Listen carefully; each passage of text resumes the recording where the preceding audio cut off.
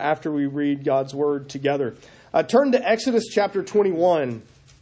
And while you're turning there, let me sort of catch you up. We have been... this battery's dead. We are still in our series in Exodus. And kind of in that section of Exodus that's really the book of the covenant, the application of the Ten Commandments. This morning, we will read verses 12 to 32. So normally, it's our practice to stand when we read God's Word together. There are times when we wonder whether the length of the passage is too long for such a thing. This one is perhaps right on the border. So remain seated as we read together Exodus chapter 21, verses 12 to 32. Hear God's word. Whoever strikes a man so that he dies shall be put to death. But if he did not lie in wait for him, but God let him fall into his hand, then I will appoint for you a place to which he may flee. But if a man willfully attacks another to kill him by cunning, you shall take him from my altar that he may die. Whoever strikes his father or his mother shall be put to death. Whoever steals a man and sells him, and anyone found in possession of him shall be put to death. Whoever curses his father or his mother shall be put to death. When men quarrel and one strikes the other with a stone or with his fist, and the man does not die, but takes to his bed, then if the man rises again and walks outdoors with his staff, he who struck him shall be clear. Only he shall pay for the loss of his time, and shall have him thoroughly healed. When a man strikes his slave, male or female, with a rod, and the slave dies under his hand, then he shall be avenged. But if the slave survives a day or two, he is not to be avenged, for the slave is his money. When men strive together and hit a pregnant woman so that her children come out, but there is no harm, the one who hit her shall surely be fined, as the woman's husband shall impose on him, and he shall pay as the judges determine. But if there is harm, then you shall pay life for life, eye for eye, tooth for tooth, hand for hand, foot for foot, burn for burn, wound for wound, stripe for stripe. When a man strikes the eye of his slave, male or female, and destroys it, he shall let the slave go free because of his eye. If he knocks out the tooth of his slave, male or female, he shall let the slave go free because of his tooth. When an ox gores a man or a woman to death, the ox shall be stoned, and its flesh shall not be eaten, but the owner of the ox shall not be liable. But if the ox has been accustomed to gore in the past, and its owner has been warned, but has not kept it in, and it kills a man or a woman, the ox shall be stoned, and its owner shall also be put to death. If a ransom is imposed on him, then he shall give for the redemption of his life whatever is imposed on him. If it gores a man's son or daughter, he shall be dealt with according to this same rule. If the ox gores a slave, male or female, the owner shall give to their master 30 shekels of silver, and the ox shall be stoned. The grass withers, the flowers fade, but the word of the Lord stands forever. Will you pray with me? We pray, O Father, that you would revive thy work, O Lord, exalt your precious name, and by the Holy Spirit, inflame our love for you and for your people. We ask it in Christ's name and for his sake. Amen.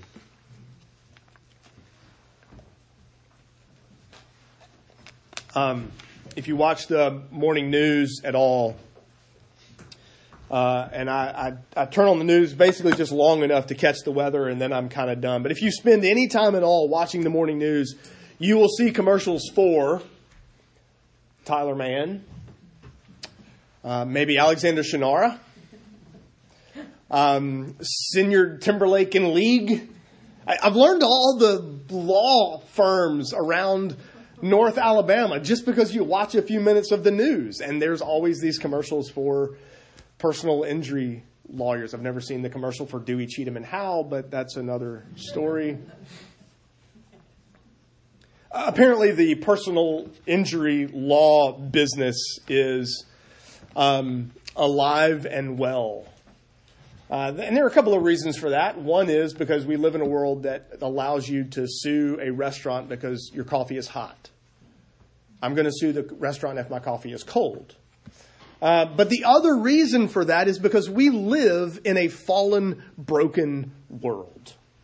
We live in a world where there is hatred, where there is anger, and where there are accidents, where there is violence, and where it's intended and where it's not. And there needs to be some way of preserving people, of honoring and caring for and protecting people in a world where, whether because of man's wicked, evil heart, or because of, as we might say, pure dumb luck or unluck, I suppose, as the case may be, because of carelessness or negligence, the reality is we live in a world where there is injury, there is pain, and there is murder and death, for that matter. You live in a place, too, where more and more you hear people say things like, oh, but the world's getting darker. Oh, it's getting so much worse out there. Oh, it's getting harder and harder to be a Christian. And you know, there were times when that was so easy. And now, I mean, the church is losing and Jesus is wringing his hands because suddenly he's afraid. And the world's just getting darker and sin's getting worse. And yet, here we are in Exodus 21, 8 weeks-ish. You lose track of this time, I know, because it takes us longer to preach through these passages than it takes them to occur.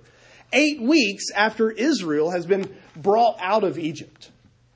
8 weeks after Israel has been delivered from slavery and bondage in Egypt. And God is already giving personal injury law commandments. Oh, but the world's getting darker. It was dark enough in God's freshly redeemed people that they needed these laws too. We're in this section of Exodus, the book of the covenant.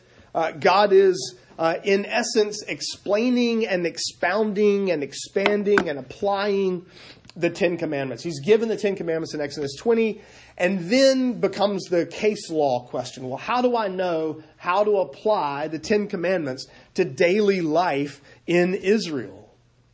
And that's where we are. You'll notice this is applications of primarily the Sixth Commandment, although the Fifth Commandment is there, and the Eighth Commandment is touched on as well. And so God's telling Israel, this is how in sort of day-to-day life, in everyday life, the Ten Commandments will apply to Israel. And so this passage unpacks for us really several categories of personal injury law. The first category is we might call capital crimes, or crimes that demand capital punishment. And we're not going to look at every individual scenario. We're going to look at them primarily as situations, as cases. But notice verse 12. Whoever strikes a man so that he dies, he shall be put to death. Again in verse 14, if a man willfully attacks another to kill him by cunning, you take him away from my altar that he may die. Verse 15, whoever strikes his father or mother, put him to death. If you're stealing people, if you're kidnapping other people, or you're selling them, or you have them, you're to be put to death. Verse 17, if you curse your father or your mother, you're to be put to death. You see the pattern. And then verse 20, even if you strike a slave, whether male or female, and he dies, then there is punishment as well. Even to us in the 21st century, we understand the reality of, the nature of, the requirement, the expectation that if someone outright murders someone else in cold blood, don't you just love that phrase? They should be put to death. They should be punished for their crime. They should be put to death. We live in a place where states have capital punishment, and that's grounded in, partly at least, what we read here in chapter 21. But did you notice that not all of these capital crimes actually involve physical harm? Did you notice? Whoever curses his father or his mother shall be put to death. Now, we live in, we're products of the 20th, 21st century. We live in a world that thinks that's just way too harsh. And for that matter, you can see that on television any day of the week. We see this play out all the time in our lives. And yet, there's this command, whoever curses his father or his mother shall be put to death. So how is that connected with the others? Well, it's this. The person cursing his parents intends them to die. Isn't that what we said when we sort of unpacked the sixth commandment or even the fifth commandment? When it's not simply actual murder, but Jesus tells us that if you hate someone, if you lash out in anger at them, you're guilty of breaking the sixth commandment. Why? Because that anger wants that other person dead. That's why cursing your parents, a violation of the fifth commandment, is also punishable by being put to death, by capital punishment. You want them injured. You want them hurt. You want them killed.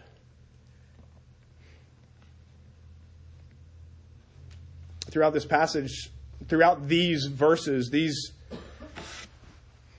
scenarios in which someone's, putting someone else to death, there's that familiar refrain. You see it in verse 16, shall be put to death. Verse 17, shall be put to death. Verse 15, shall be put to death. Anyone guilty of these crimes is to be put to death. The punishment for murder, the punishment for calling down curses on your parents and wishing that they were dead, the punishment for kidnapping, it's all death. They're capital crimes in God's economy. And you see this repeated in Leviticus 24. The same punishment is given there as well. I hope this sounds familiar because our civil laws, well, except for maybe the cursing parents part, but our civil laws are grounded in this. Our civil laws reflect these same sorts of commandments, of requirements, of expectations, of application of the Ten Commandments. You may be thinking, well, wait, hold on.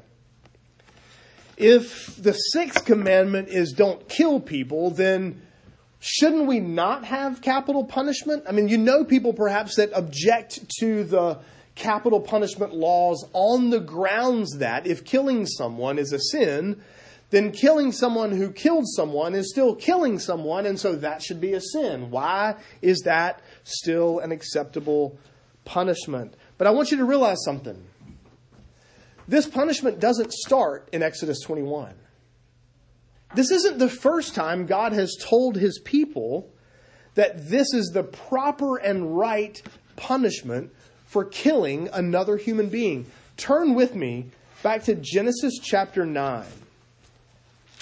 And let me show you in Genesis 9 where God tells us this in another place, hundreds and hundreds of years, 1,000 years before Exodus 21.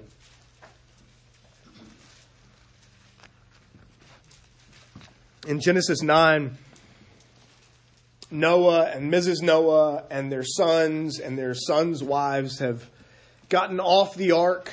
The land is dried up. They're off the ark.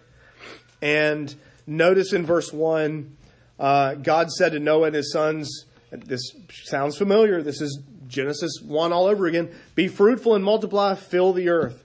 The fear of you and the dread of you shall be upon every beast of the earth and upon every bird of the heavens. So he's reinstating that first great commission to fill the earth, to subdue it, to rule and reign over God's creation. And notice verse 5. For your lifeblood I will require a reckoning. From every beast I will require it, and from man. From his fellow man I will require a reckoning for the life of man. Whoever sheds the blood of man, by man shall his blood be shed. For God made man in his own image. Do you see why punishment is why being stoned, being put to death is the proper and right punishment for anyone who kills another human being or seeks their death? It's because they're attacking the image of God. The reality is, sinful man, left to himself, would love to attack and kill God in any way we can. We can't get to it. We can't kill God. And so we might as well kind of do the next best thing, and that is attack his image. Do you remember when the statue of Saddam Hussein fell in Iraq? And there were scenes of people taking off their shoes and hitting his picture. His pictures were plastered up on the wall. And they would hit his picture with their shoes. Now, in that culture, the bottom of the shoe, to show somebody the bottom of your shoe is an insult. But the reality is they couldn't hit Saddam Hussein. So they did what they could. And they hit his image. They hit his picture. They attacked the picture as a way of saying, I really want to kill you. I really want you gone. And so the reason that being put to death is the right and proper punishment for murdering another human is because that human bear God's image. It's an attack on God's vice regents on the earth and therefore an attack on God himself. So the Book of the Covenant calls for the death of anyone who murders another human. Now, there is this one category of personal injury in verse 13 where there was no intent to kill. It's sort of involuntary manslaughter, if you will. You notice in verse 13, if he didn't lie in wait for him, but God let him fall into his hand, you're at the quarry. Is there a quarry around? You're at the quarry and you're just throwing rocks. And what you don't know is that somebody walks by and you hit them in the head with their rock and it kills them. You weren't trying to murder them. You didn't know they were there. You did kill them, and so you are responsible, but it wasn't intentional. It wasn't murder. Or you're protecting your house from a would-be home invader, and he dies. You didn't lie in wait. You didn't seek to murder him. You didn't set out to kill them. This wasn't pre-planned. It wasn't premeditated. It was merely the effect of... And notice that in God giving this law and Moses writing verse 21, did you notice God's providence in that verse? But God let him fall into your hand. It even recognizes the fact that though you're at the quarry and you're throwing rocks and you accidentally hit someone in the head that you didn't know was there, this passage even says it was God's providence that he was walking right there at that time. God let him fall into your hands. So notice that there's a different rule applied when there's no intent. God will appoint, Numbers 35, God appoints cities of refuge. If you accidentally kill someone, you run to a city of refuge, you're protected, you're safe until there's a trial and you can be absolved of your guilt. The death is accidental, and so capital punishment is not required. There's a second category. So the first is sort of the capital punishment cases. The second category is just merely personal injury. Verses 18 and 19, for example. Two men are fighting, and it goes too far, and one strikes the other with a stone or with his fist, and that man dies. Again, unintentional, not planned, the result of fighting, of arguing. Verse 21, when men are striving together and a pregnant woman walks by and she gets hit and she gives birth, she's injured, the child's injured, or to whatever extent. It's these cases where man doesn't intend harm to someone else, but harm happens nonetheless because of his negligence. Someone else is hurt, but not put to death. The woman gives birth prematurely, but everyone is fine. In that case, the husband imposes a fine. The judges will determine, the elders of the town will determine what that fine should be, and the guilty man will pay that fine. If the child is hurt, however, you get that famous lex talionis, the law of retribution, the law of restitution, the law of retaliation, eye for eye. The part of this passage you actually know, an eye for an eye, tooth for a tooth, hand for hand. The person guilty of causing injury must make restitution. Verses 18 and 19, there's not an insurance company that pays workers' comp. It's the person who injures the person, who misses out on work. It's that person, if you hurt someone and they can't work, and it's your job to make sure, verse 19, they're thoroughly healed. You pay their medical bills, and you pay him for the time he lost in not being able to work. You put insurance companies out of business because we're making the payments ourselves. We're paying back that loss of time and injury. And did you notice?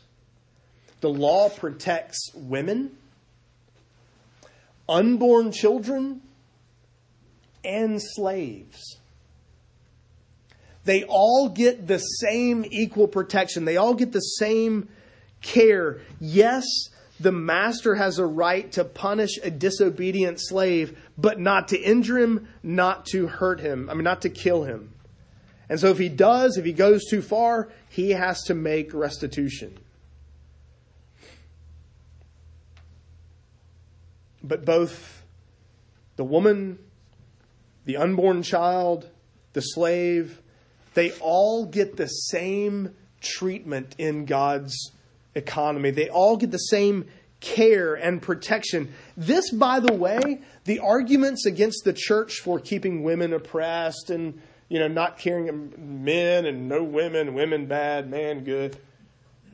God's law actually cares for the people that many of us in our world today don't even notice.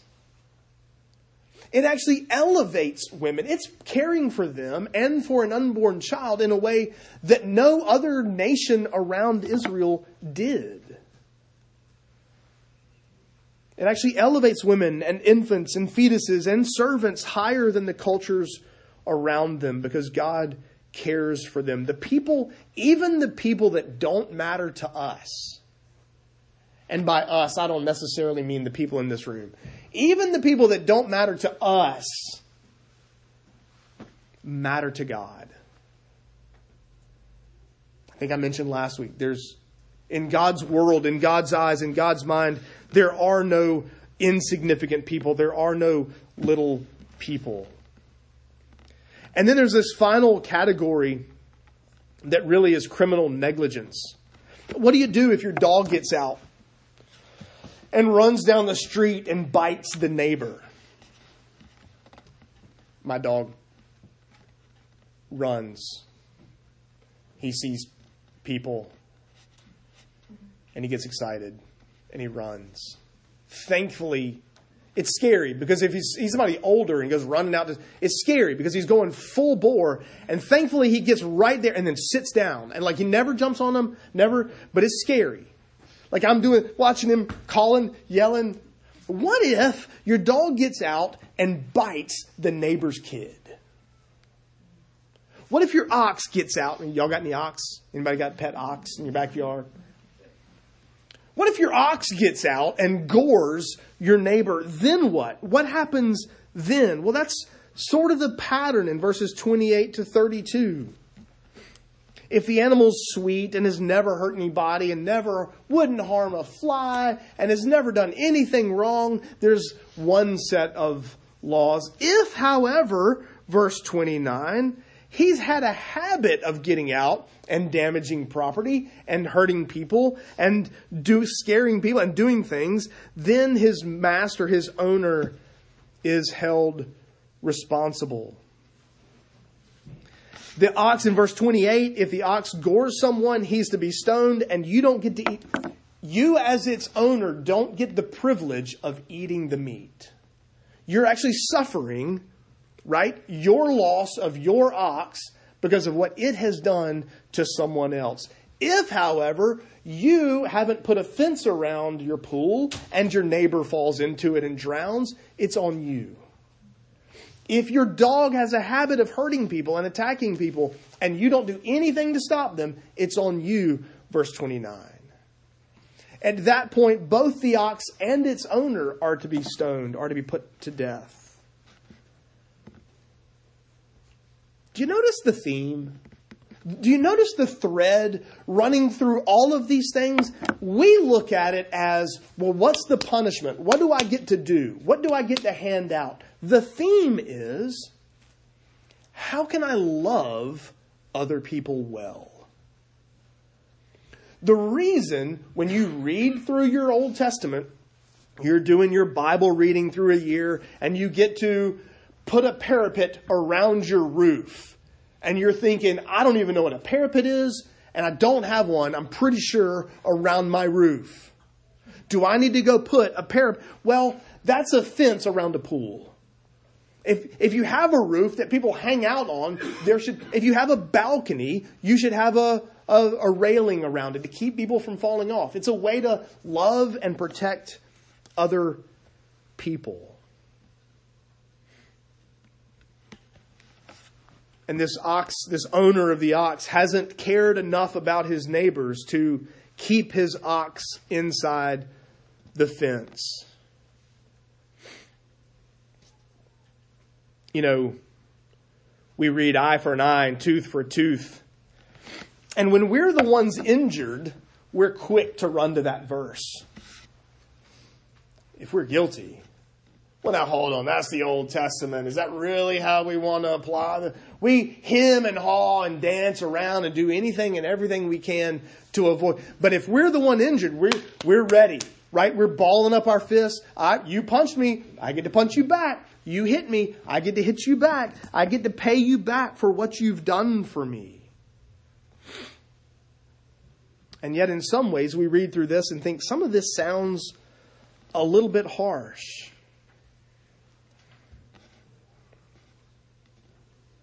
You see, this law is written not just to make sure that the guilty person pays. It's also written to make sure that the injured person doesn't demand too much. In other words, the point of eye for an eye, foot for a foot, tooth for tooth, burn for a burn. The point is to say that the punishment should fit the crime, no less and no more. We seek retaliation. This is about restitution. There's a difference between getting my revenge. Been in the revenge business so long, I don't know what to do anymore. It's been a while since The Princess Bride is. We're about the revenge business.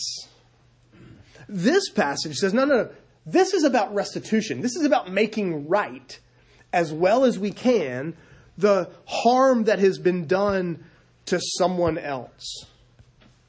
This is about making sure that the one who has done the injuring actually pays and makes restitution and fixes to the best of their ability that which they've damaged.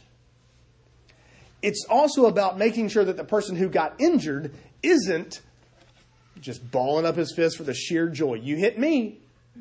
Because isn't that what Jesus does in the Sermon on the Mount?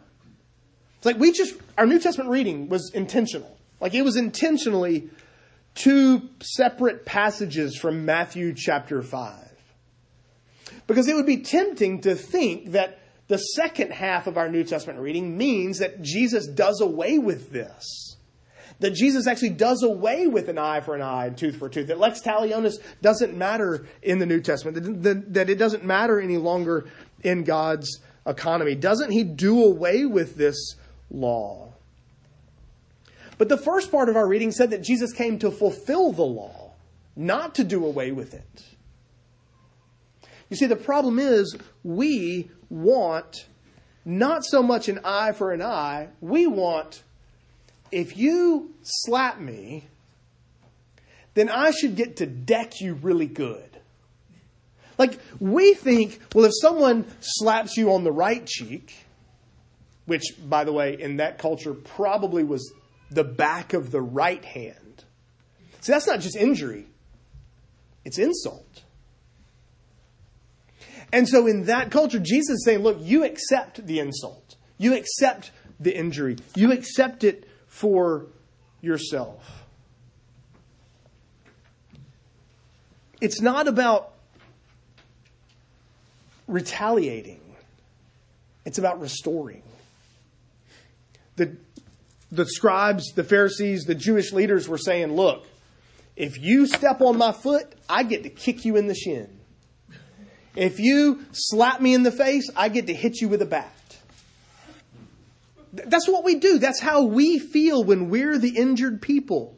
When we're the offended party, we want to take it up a notch. And Jesus is saying, look, it's about making right. It's about loving your neighbor in such a way that the punishment should fit the crime. There should be punishment that fits the crime. But it should fit the crime and not be more than that. Not demand more than that. Jesus doesn't do away with these laws. He sets them in their right context. So what does all of this have to do with us? 3 things. First, this passage shows us that all life matters. Servants, women, unborn children, that all of mankind life matters to God. It shows us the sanctity of human life. Slaves aren't property, and a fetus isn't just a mass of tissues.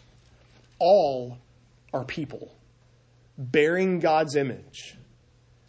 And so they're to be protected and cared for, not attacked and mistreated. Second application is this: carelessness and negligence is inherently selfish. If God's will and God's design, if the 10 Commandments draw us out of ourselves to care for other people, if Jesus can summarize the 10 Commandments, quoting Deuteronomy, which summarizes the 10 Commandments as, love the Lord your God, love your neighbor as yourself. These laws are all ways that we love our neighbor. I'm going to care about you enough to keep my dog in a fence. I'm going to love you enough that I'm not going to be negligent and careless in my actions and behavior and drive like a crazy man. I'm not going to put the other cars in danger because I'm in a hurry. Carelessness and negligence are selfish.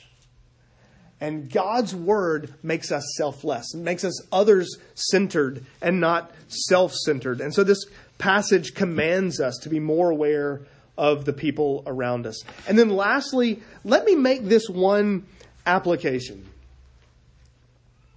Jesus' death was in part about making personal injury and insult right.